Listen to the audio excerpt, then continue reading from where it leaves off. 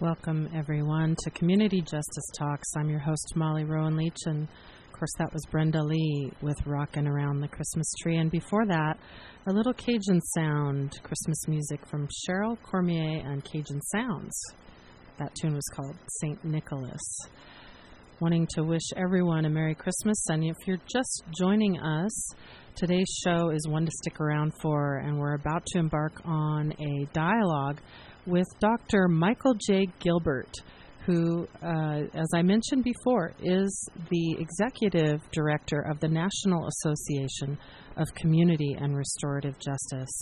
So in just a moment, I'm going to be introducing him, but I'd like to remind you that the views expressed on this program are those of my own and or my guests and do not necessarily reflect the views of the KHEN staff, volunteers, or board of directors. You're tuned in to KHEN LP Salida. That's 106.9 FM, khen.org, streaming online, and you can find podcasts there as well of our great interviews. We're in the middle of a stream of interviews on the topic of the current state of justice in our nation.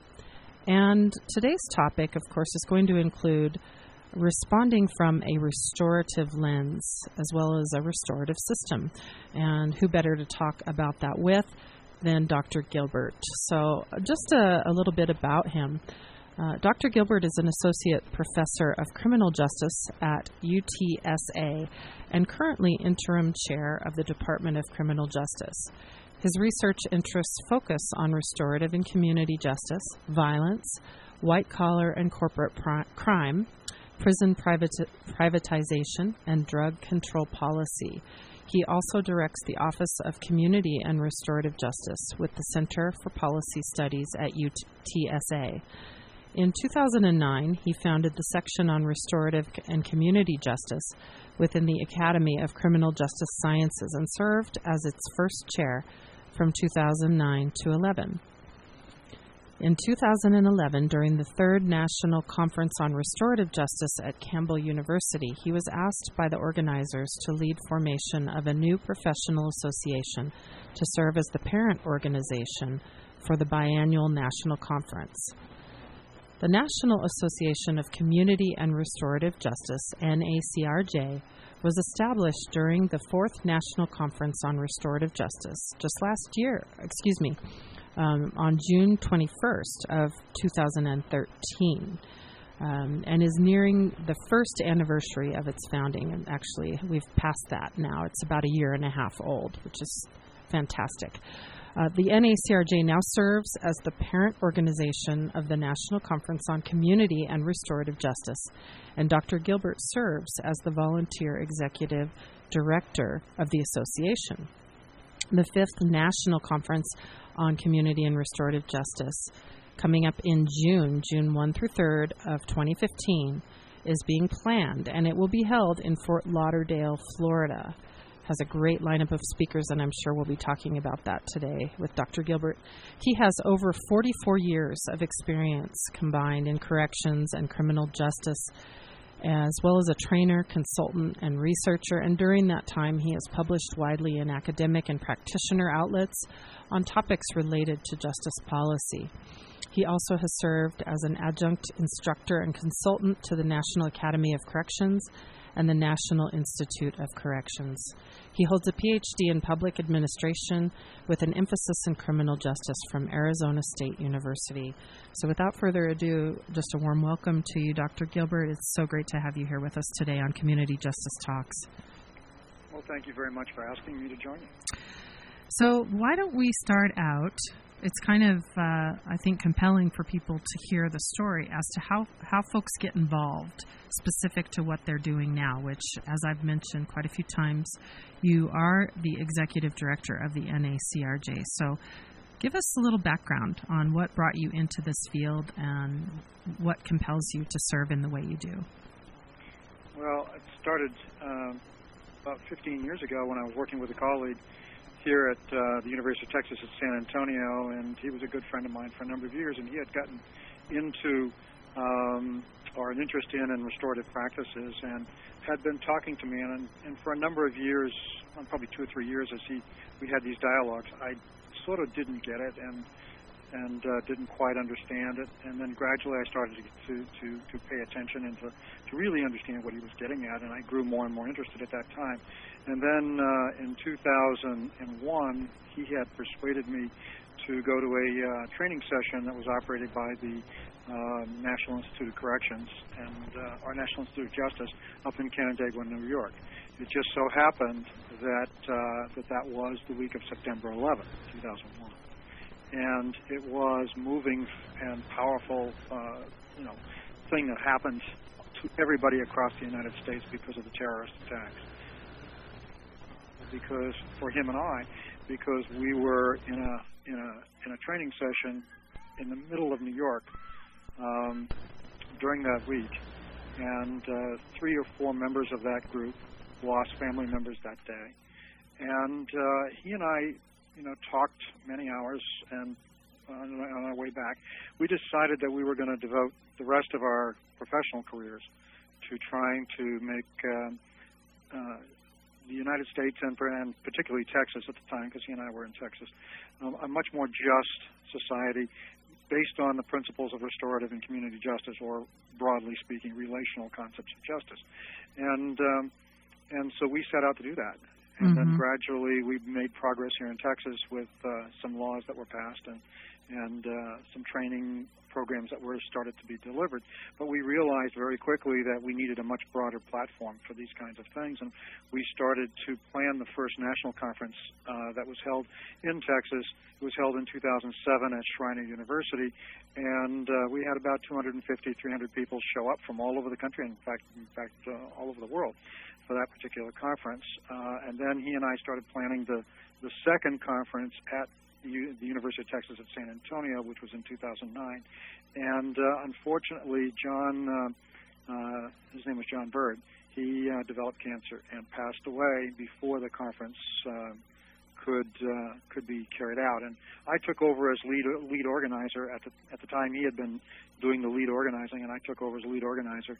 And from that point on, it has been something that has come to my point of view that if we want to have a safe and livable society, we cannot do it with more criminal justice systems. We cannot do it with more courts, prisons, and jails. We cannot do it with more police.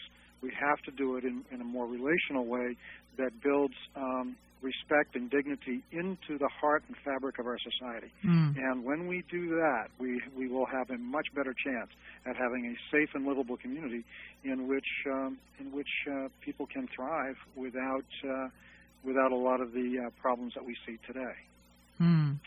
So the NACRJ was founded based on some basic principles. One is that restorative practices and community justice practices are linked, that they are not totally distinct. They are separate, but they're linked. They're linked on a common shared set of values that both ways of looking at the world and ways of dealing with problems work to address those problems by using dialogue, respect, dignity, and trying to address the real problems that are there. And so we saw that those two things had to be related, and we created the association to bring those two ideas together. The vision behind the association is that it's a vehicle to provide resources and services and facilitation to the development of a more just and equitable society using these ideas. And from our standpoint, we have to understand that people harm one another, and when they harm one another, there's a process of healing that can occur through restorative practices, but they also live in neighborhoods and communities, and their actions harm those neighborhoods. And in fact, the neighborhoods themselves can harm the people who live there by the way that they're structured. And if we're going to have peaceful communities, you got to walk and chew gum at the same time. So that means you got to deal with the individuals, and you have to deal with the community, and you cannot separate those two. Have we overlooked that seriously in the past, and perhaps even still currently? I heard you say that restorative justice recognizes that communities are impacted. I have so much respect for the robust, over 4 decades work that you have done within the system itself.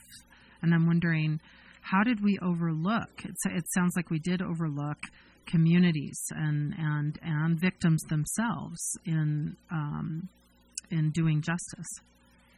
Yeah, we have overlooked both of those. We've overlooked both communities and victims. We tended to think simplistically about the problems that we face by thinking that more laws, more courts, more prisons, and more jails were in fact the route to a safe public space. Those are not the route to the safe public space.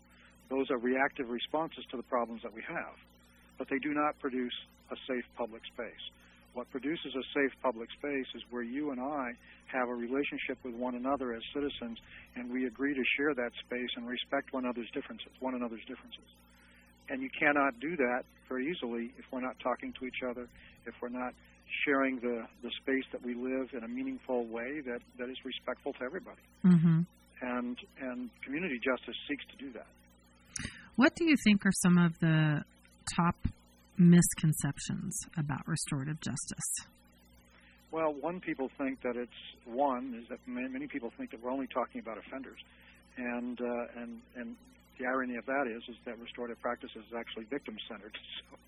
So they have it absolutely dead wrong. Mm-hmm. The goal is to heal from a restorative justice perspective. The goal is to heal victims first. Mm-hmm. But the act of helping to heal victims allows offenders an opportunity to make amends and to heal themselves through that process. I have worked with offenders for many, many years, and many are quite self-centered in terms of the way they look at the world. But they have objectified, if you will, the victim. And when you actually have a dialogue in which a victim gets to ask the questions that they want answered from a person who either harmed them or harmed their family or harmed their property, or is someone who is like that, okay, in sort of a surrogate kind of setting, what happens is that victims begin to heal. They get their answers. They get answers to their questions.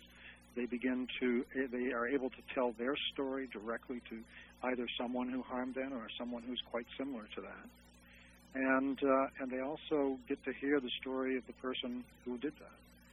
And it's in that sharing, it's in that dialogue that justice is found.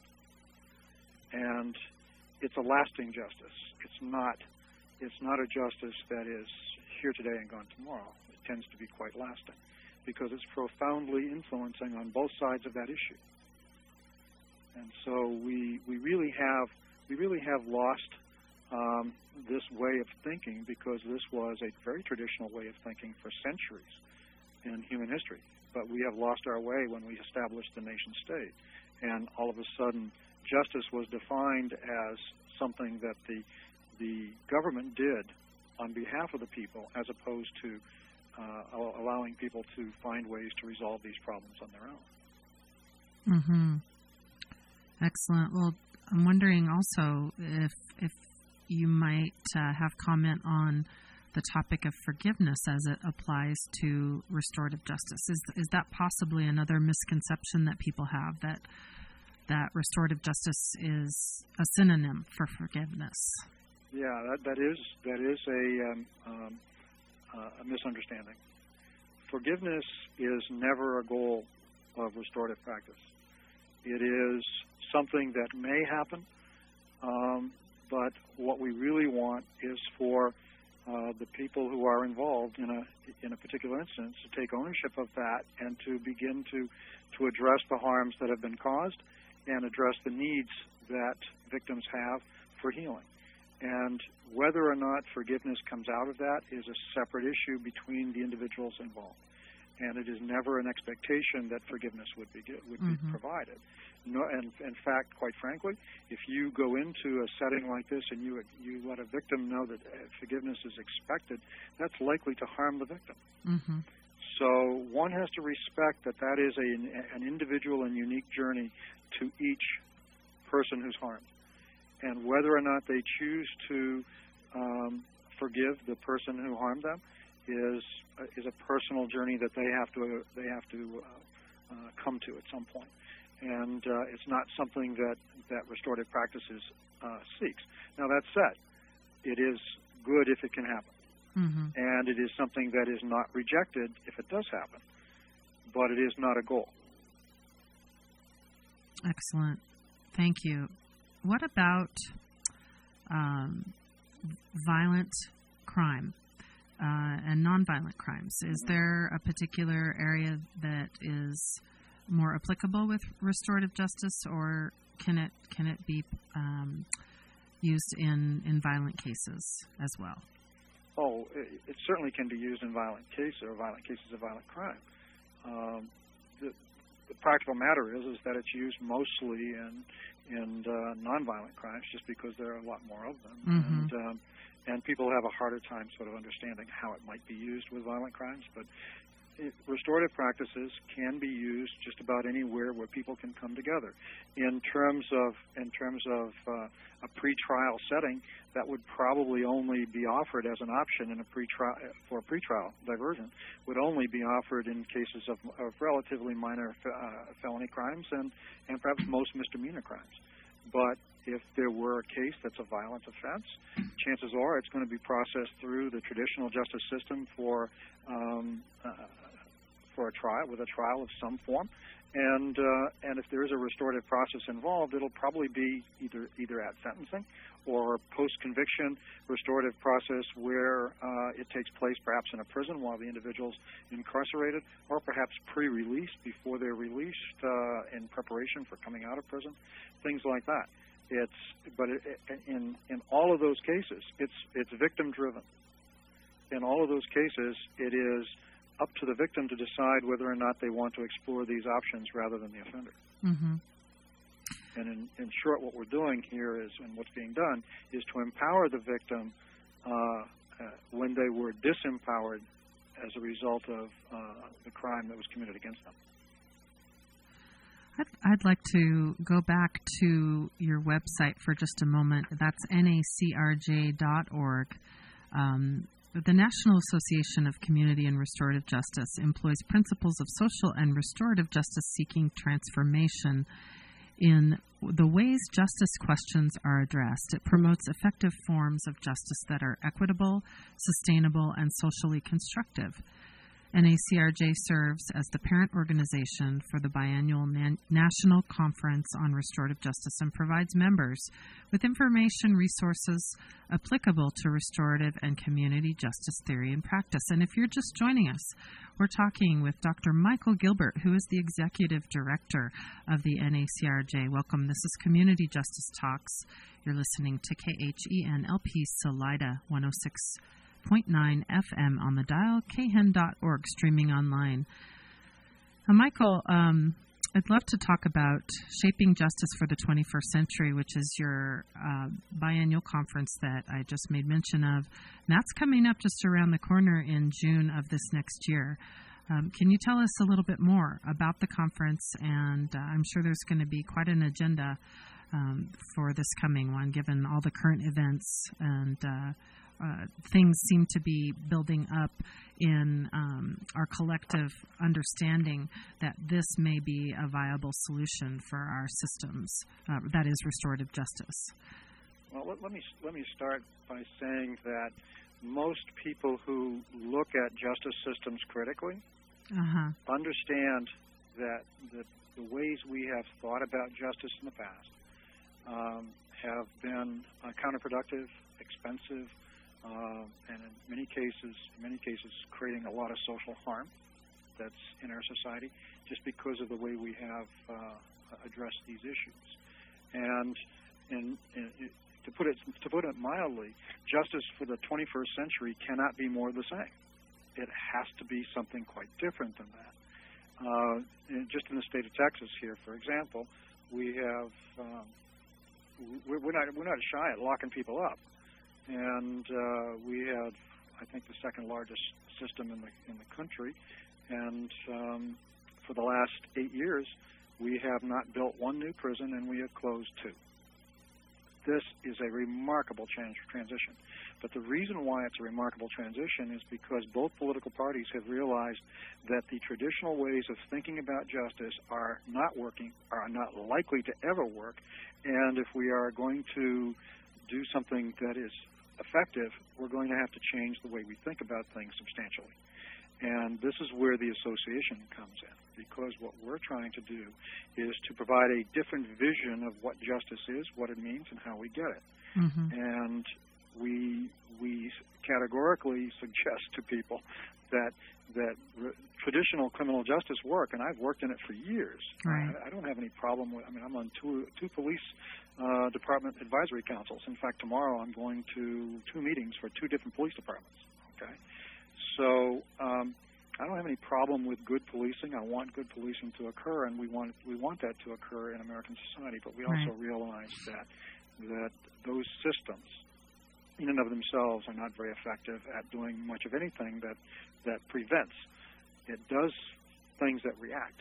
So our association is aimed at trying to move our society from a reactive one to a one that's oriented toward proactive prevention.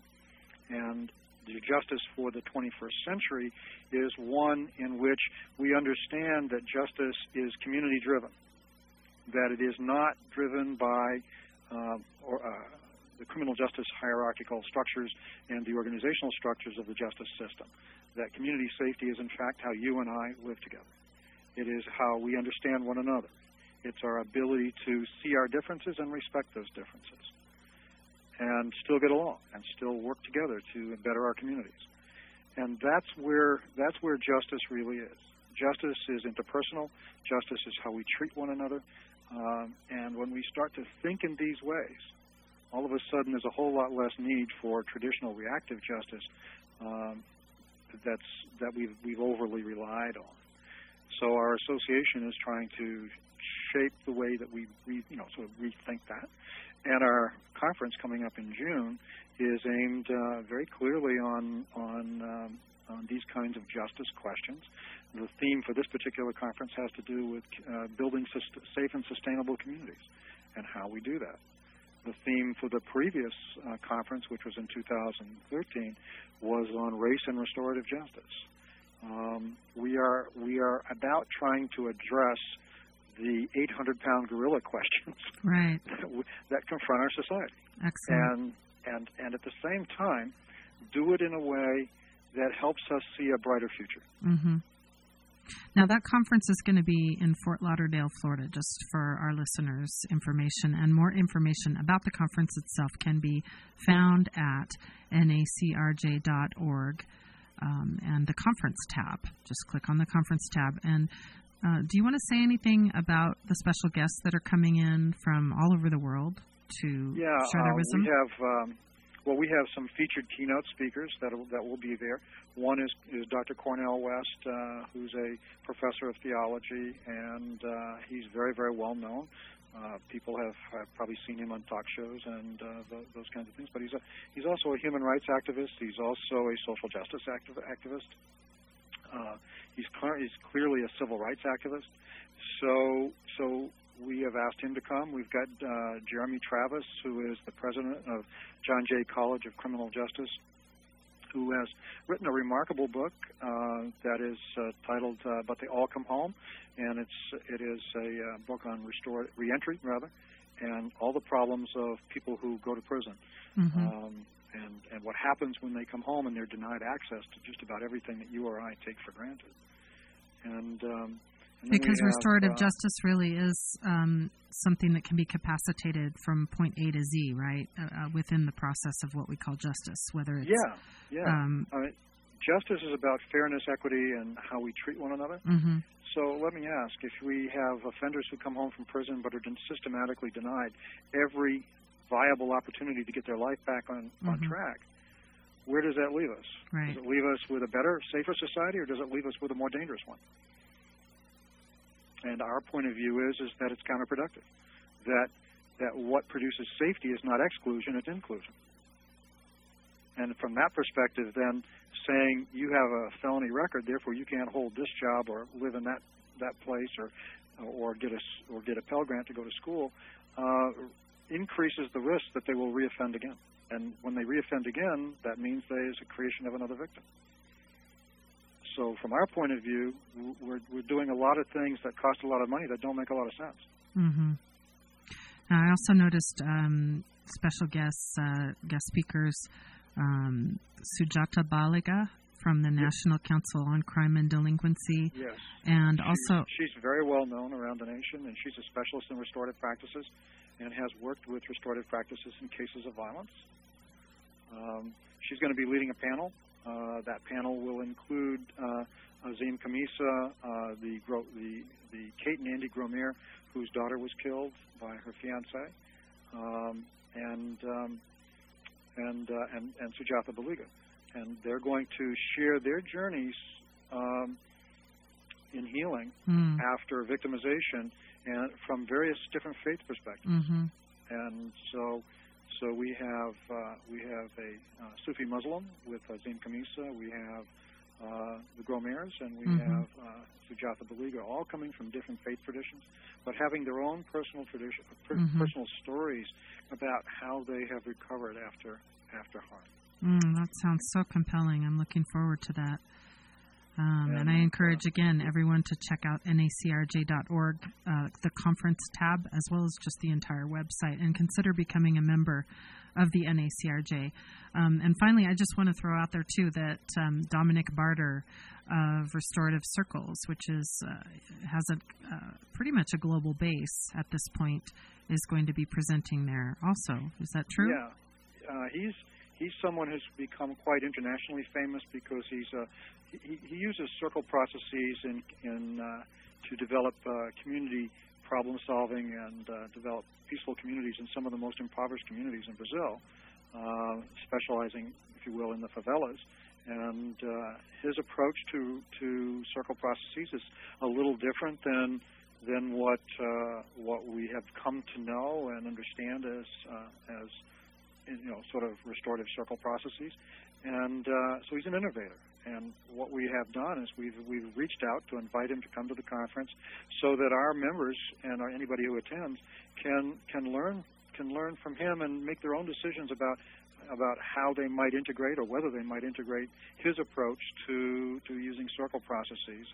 And what he's doing is what we see, and this is kind of interesting because what has been learned in let's say in Afghanistan by the American military is that if you had a council of elders, you could actually create peace, and you could actually create something that worked and got things done. Mm-hmm. And what we're finding is some of those military folks who came back from there with that experience were in fact police officers, and they have replicated that sort of circle of elders or council of elders in high-risk communities. And in the process of replicating those relationship-driven kinds of processes, what they find is that the communities are starting to stabilize themselves, they're becoming safer, there's less crime, and there's greater understanding between the police and the community. And in short, less tension that's there. Mm-hmm. And I think that's a model that could be used to address the kinds of problems that we've seen in the last few months with the death of Michael Brown in Ferguson, Missouri, and the death of Eric Garner in New York City, and the death of the other young boy in Cleveland, Ohio, who was shot by the police officers. And if you look at the sort of common thread that runs through all of those, there was a distinct lack of communication, a distinct lack of understanding going on. And that lack of understanding promoted a tragedy in all of those cases. Now, that's where I would like to go with our remaining time today, is to, as you said, tackle the 800-pound gorilla, of course, in less than 10 minutes. But nonetheless, would love to hear your wisdom on how we might better respond, and perhaps from a restorative lens in our communities, to these situations that are escalating. Although I believe there's reports that violence is down in our country, it certainly doesn't seem that way when we look at the news and we hear of these terribly tragic things that are happening. And I wonder how we can work together instead of further isolating and further finger pointing. There's a lot of that happening as well. Yeah. So let's talk about that if we could. Yeah. Well, overall crime and overall violence has been going down since 1992. Mm-hmm. And it's now at the lowest point it has been probably in 50 or 60 years. But that said, there's still very violent areas of our community, and there's still crime-prone areas. The problem that we see with our justice system is that they're trained to react to these kinds of situations, but they often don't act with knowledgeable eyes necessarily about the community, and that's because they're estranged from it. And if we want to promote both safer communities and at the same time have better policing in those communities, then we need changes in the viewpoint of both the police and the community, particularly where the police view the community in sort of negative terms and where the community view police in often very negative terms. That's because they don't understand one another, and there's no dialogue going on. And where there is dialogue, it's police-dominated. Mm-hmm. They don't listen. Mm-hmm. And where you see police and community relationships being built in a very positive way, it's when the police stop pretending that they know everything, and they basically stop talking and listen. And when they listen, they learn something about the community, because the real experts in the community are not the police. They are, in fact, the residents who live there. And when you build relationships based on listening, what you end up with is trust. And instead of saying, here's what we're going to do, which is what the police usually say, they really need to start off by saying, what are the issues that you all are concerned with, and how might we help you work on them? And what they will find, which is what community justice strategies have found repeatedly over this country, is that the residents are not overly concerned with the serious crime. They're not really interested in the felony arrests. What they are interested in is changing the way their community feels. Mm-hmm. What they are interested in is fixing the things that make their lives more difficult, and it isn't necessarily more arrests that are going to do that. It may be taking an abandoned street corner and turning it into a youth facility and working with that. It may be, for example, trying to figure out how you help the neighborhood church use its unused space in an afternoon so that the kids have a place to go instead of hanging out on the street. It may be, for example, if they're afraid to let their kids go to school because they get hassled by the gangs, it might be creating a walking school bus between their homes and the school and back every single day that's supervised by parents, and perhaps a police officer who is walking along with them. It's doing these kinds of things to address the real issues that are at where the tire meets the road, as far as the residents are concerned, that then promotes peace and stability in the community and gives them the ability to be able to say to the gang member who they've known since the kid was 5, they say to them, John, why are you doing this? It scares the heck out of me when you're out here selling drugs and you're doing it right in front of my home where my kids have to play, and somebody's likely to come and try to harm you, and they might kill my kid. They start having those dialogues, and all of a sudden the young kid begins to see what they're doing in a different way. Now, these things that you're describing all sound extraordinary and a step in the right direction, and I'm wondering your take on, do these come from community citizen action in hand with policy, in hand with, for example, what Mayor de Blasio recently said about improving police trainings and putting funds underneath that? Well, it certainly can. The justice system can't do this for these areas or for these neighborhoods, but it can certainly help. So what I argue is that instead of the justice system claiming, owning, and controlling, they have to back off, give up control to a certain degree to the neighborhood, and let the neighborhood drive the bus, and define sort of what it's interested in, where it wants to go, and how it wants to get there, and don't just assume that just because they wear a uniform and have a badge, that they have a corner on what is truth, or what is knowledge, or what is right in that particular neighborhood. We've all seen many incidences where a traditional police response made things a whole lot worse, and the police have to, I think, change their attitude about how they operate in neighborhoods. A good start is something called community policing. It certainly moves them in the right direction. But community policing is often just a name, and what they have done is basically try to own and control the problem directly from a police perspective without really empowering the neighborhood to work together as a coordinated effort that is co-equal. And under those dynamics, the neighborhood feels used. Mm-hmm. Mm-hmm. And when they feel used, they tend to not pay attention to the police, and they tend to view the police as oppositional rather than as helping.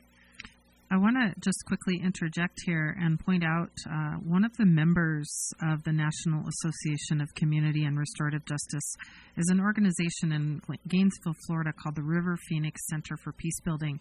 And I believe they are doing a lot of work, just as you've described, to bring together neighborhoods, communities, and the police force, knowing that further arrests are not going to solve anything, and starting to build relationships. They've made a lot of headway, I believe, even in this past year, to exponentialize systemic programming and community circles, along with, hand in hand with the police forces there. So I just want to give a shout out to them. I would like to give a shout out too to the police department in Austin, working with Maryland Armor's group at University of Texas at Austin, where they have worked collaboratively to develop a community council at a street corner called 12th and Chacon, which was a known sort of high crime, high drug area and open drug market area. And as a result of building relationships and working in partnership with the residents and the business people that were in that area has become stabilized. It's become safe. It is now a much different place. And they didn't do it with an overt, oppressive, traditional criminal justice approach. They did it with a dialogue orientation, trying to first listen and understand what it is that the residents wanted, and then figure out how they could work together to make it happen.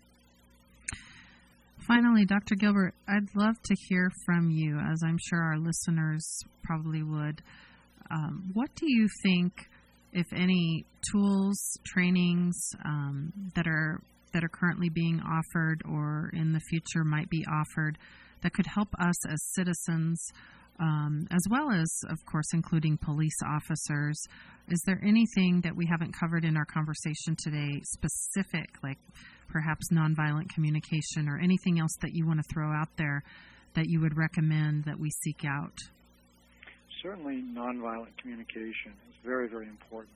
And by nonviolent communication, what we are really referring to is non-dominating communication. It's where people are seen as whole people and are greeting each other as co-equals in the process of dialogue. And when you do that, it's fundamentally driven by respect. You cannot approach a situation from a position of dominance and have it be respectful. It is a co-equal kind of relationship. So training in those areas is really important. Training wherever you can get it in terms of restorative practices and community justice approaches and practices are, I think, crucial. These, quite frankly, are going to be the models of the future. I tend to put my futurist hat on at this point and say that traditional practices that we have used and relied on too much are going to fade back in the next 50 years or so because they're simply unsustainable and don't work. But what does work is relational dialogue-driven approaches like restorative practices and community justice that rely on addressing the problems. And those things will come forward, and they will become the primary go-to responses before we fall back to the traditional response. So when things don't work with the dialogue-driven approaches, then perhaps we use the more traditional approach. But the alternative is to stay with what we have And to stay with what we have simply is destructive to our society. And I say that as someone who has worked in and loved working in the justice system for many, many years. I just am also very aware of its flaws. And if we want a better society, we got to improve our justice system, and that means it has to change the way it does business. Well, it's just been an extraordinary honor to have you here with us today. We've been talking with Dr. Michael Gilbert of the National Association of Community and Restorative Justice. For more information and to become a member of the NACRJ, please go to nacrj.org and also click on the conference tab. We had a great discussion as part of our time together today about the upcoming conference in Fort Lauderdale. That's next June 1 through 3rd, 2015, The Future of Restorative Community Justice, Building Sustainable Communities. It's been a great pleasure. Thank you so much, Dr. Gilbert, for joining us.